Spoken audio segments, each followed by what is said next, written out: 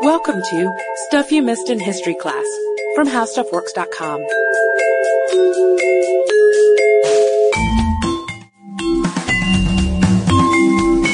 Hello and welcome to the podcast. I'm Katie Lambert. And I'm Sarah Dowden. And Sarah, what if I walked up to your cube and said to you, "Death to the fascist insect that preys upon the life of the people"? I would say, Katie, what are you talking about? And I would tell you, Sarah, that was the motto of the Symbionese Liberation Army, the group that kidnapped heiress Patty Hearst. And probably a lot of us know Patty Hearst better than her famous grandfather, William Randolph Hearst, the publishing giant, who we've talked about now in the Newsies podcast and a podcast dedicated to his life. And the Hearst Castle podcast. And the Hearst Castle. But a short time after Patty Hearst was kidnapped, she proclaimed herself one of the SLA and started robbing banks with them and calling herself Tanya. So the question here, of course, is what on earth happened? And to start that off, we should probably get some background about who the SLA is. Yeah, the Symbionese Liberation Army. The title doesn't really give us much information. It kind of sounds like gobbledygook. So we need to go back into their history and find out how they started.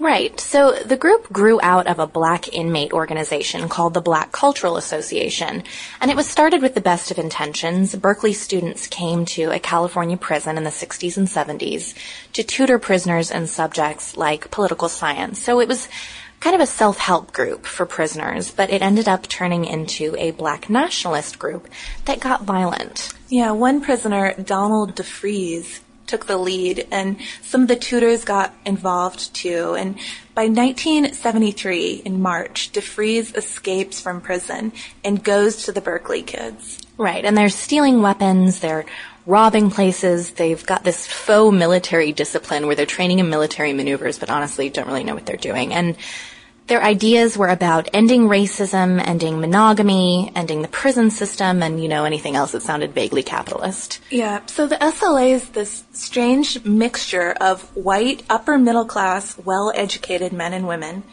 and then a prisoner, an African-American prisoner who is their leader, and they all want violence, too. This is not a peaceful movement. No. So November 6th, 1973, the SLA makes their move, and they kill black school superintendent Marcus Foster because he was trying to institute a system of school IDs, which they were very against. But this action turns the rest of the political left, and there are a lot of political radicals at Berkeley, against them because, well, if you're going to kill someone, why would you start with a well-respected black superintendent? Yeah, so this is the start of the SLA, but how on earth did they enter the life of Patty Hearst, this famous heiress? Right, because she led a very privileged life. She was born in 1954 in San Francisco, and being the granddaughter of William Randolph Hearst, grew up very wealthy. She later described her childhood as pretty perfect, although she had some rebellious moments. She started dating one of her teachers when she was 16 or so, which, as you can imagine, her parents were really thrilled about, and they ended up engaged and living together. Different sources say she might have had more rebellion than just this romance with her teacher, and she may have fought with nuns.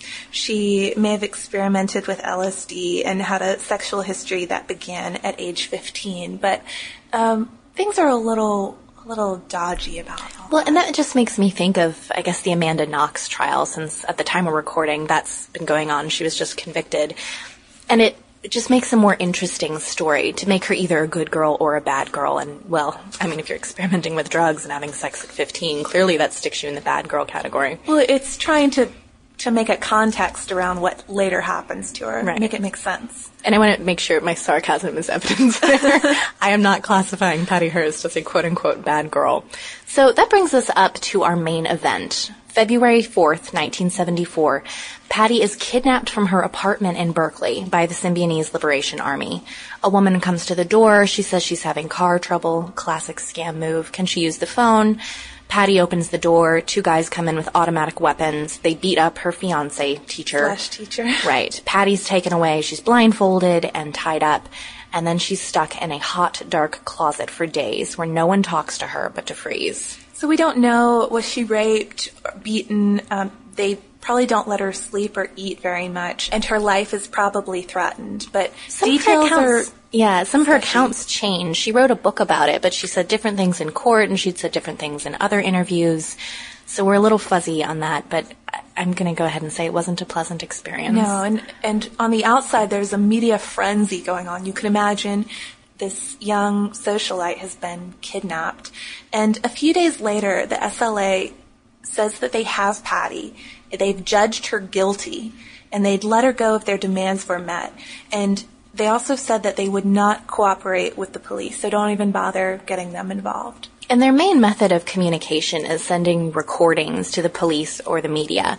So an example from their February 12th recording said, "Greetings of profound love to all comrades in the concentration camps of fascist America and to all the children." And then they've got Patty saying that she's with a combat unit, they're armed, she wants to get out, and she just hopes that her parents will do what they say. She also said that she was okay and she wasn't being starved or beaten, and not to try to find her. So the SLA makes their demand to the Hearsts. They want $300 million worth of food given to the poor. Which is a pretty original demand, I'd have to say. Yeah, and the left actually likes this ransom. All the radicals around Berkeley think this is a fantastic idea. But Randolph Hearst, Patty's father, says it's impossible. So another recording comes out shortly after that, and Patty says, "Since I am an example, and it's really important that everybody understand that, I am an example and a warning, and because of this, it's very important to the SLA that I return safely." She also says people should stop acting like she's dead, and she wants her mom to get out of her black dress, which isn't helping, and just take care of her fiancé and just hurry. Yeah. So she feels perhaps like her family is putting on this public spectacle, but not really doing what needs to get done to get her out. But she also still sounds very much like the kidnap victim at this point. Right. So February 19th, the Hearsts are going to start a food distribution program, People in Need. It'll feed 100,000 people for 12 months with $2 million, which is a far sight short of the $300 million the SLA wants. And it's not organized well, partly because it's just put together in such a hurry. Quickly, yeah. Right. That riots start at the food distribution points. So clearly this isn't working out quite as anyone had hoped. So Patty releases another statement. She says, "Mom, Dad, I've been hearing reports about the food program. So far it sounds like you and your advisors have managed to turn it into a real disaster. You said that it was out of your hands. What you should have said was that you wash your hands of it. It sounds like most of the food is low quality. No one received any beef or lamb. Anyway, it certainly didn't sound like the kind of food our family is used to eating." And then that's when you have to wonder, is Patty just reading off what they give her, or is this her own thing that she's saying? Because that is such an oh snap moment, like to go on, national media and tell your family they simply aren't doing a good enough of a job with their vast wealth. Yeah. So at this point, the SLA is trying to convert Patty, though. She's rich. It's her own fault that she's been kidnapped. Right, and that she's part of this capitalist machine. Yeah. And they demand $6 million from her father. And Mr. Hearst says no. So, again, you have to imagine how it must have felt to be Patty and hearing that your family has abandoned you and they won't pay your ransom. Yeah. And that appears to be when she switches sides, because on April 3rd, another recording comes out, and she said that she'd been given the choice of being released or joining the forces of the Symbionese Liberation Army and fighting for her freedom and the freedom of all oppressed people. And she says, "I have chosen to stay and fight. I have been given the name Tanya after a comrade who fought alongside Che in Bolivia." So she's in. She's a member now. And that brings us to the central question of the whole Patty Hearst case. Is it Stockholm Syndrome that's going on here? Has she been brainwashed? Is she just trying to survive and doing what she has to do?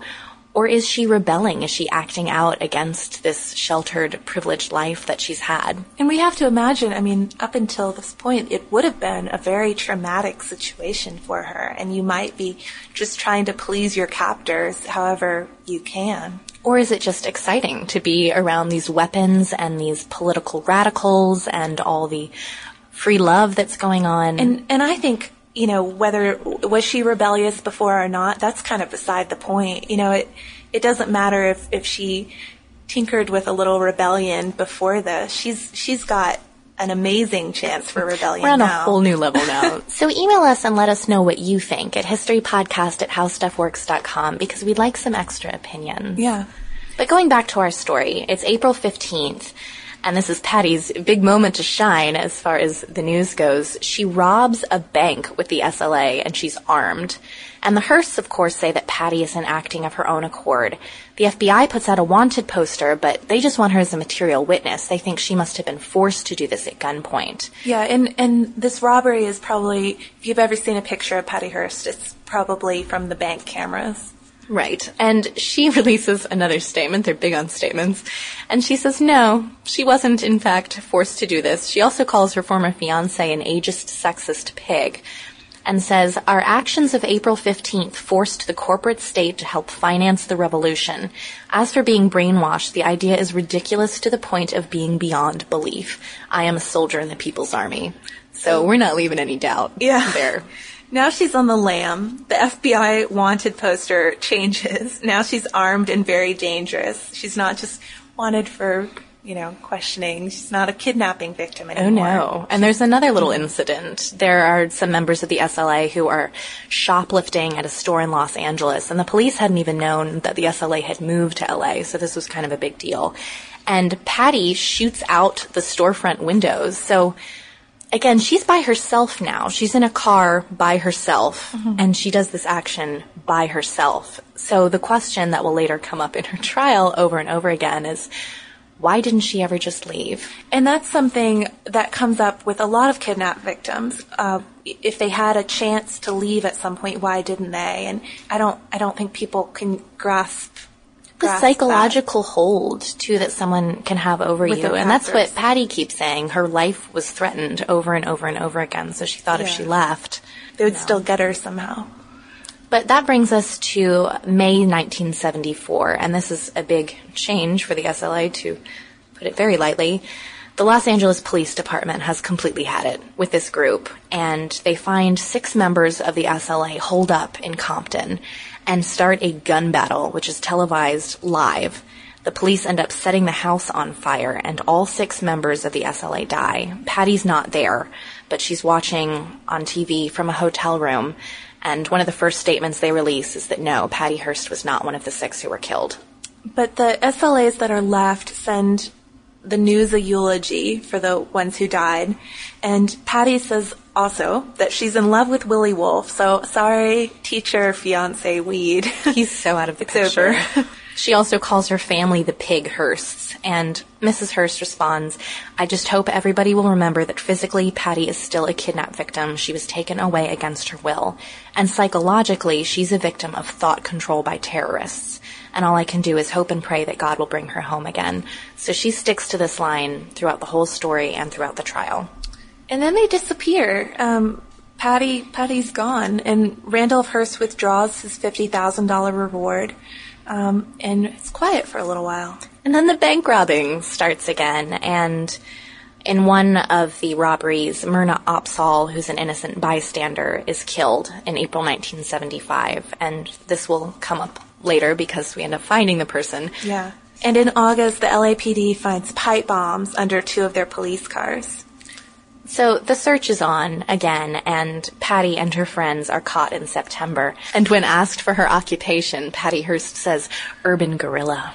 So Patty's trial began January 15th, 1976, and the Hearsts get F. Lee Bailey to defend her, who's a big-time lawyer. Right, and a good celebrity attorney. Everyone needs one. Yeah.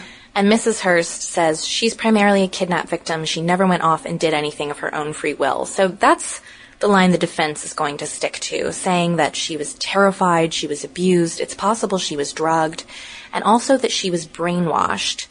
But that's kind of a disaster because the jury doesn't seem to understand the science behind that. A bunch of doctors are called in to explain, but maybe it's not explained well enough. Well, and it's very inconsistent. Right, so I think a bunch of them just thought it was BS. And the trial itself is kind of bananas. It's definitely sensational. The judge is off giving interviews to all sorts of papers, which, of course, is inappropriate and unethical, we'd like to add. A doctor for the prosecution even calls Patty a rebel looking for a cause, so they really are trying to demonize her. And she ends up being convicted. On March 20th, 1976, she's guilty of armed bank robbery and sentenced to 7 years in prison. But she gets out after 22 months. Jimmy Carter commuted her sentence, and she gets a full pardon from Bill Clinton on the last day of his term. The SLA members who kidnapped Hearst later received 8-year terms. And Patty Hearst went on to live a relatively quiet life. She's co-authored some books. She married her bodyguard and had children, one of whom is Lydia Hearst, the socialite. She's bred some dogs, been in some John Waters films, but this was probably the defining episode of her life, whether she likes it or not. And the question will always remain, was it Stockholm Syndrome, or was it just a fun, exciting time in her life, this brief window of craziness? Or, of course, was she brainwashed? And luckily for you all, we have articles on both at howstuffworks.com. If you go to our homepage and type in Stockholm Syndrome or brainwashing at www.howstuffworks.com. For more on this and thousands of other topics, visit howstuffworks.com. And be sure to check out the Stuff You Missed in History Class blog on the howstuffworks.com homepage.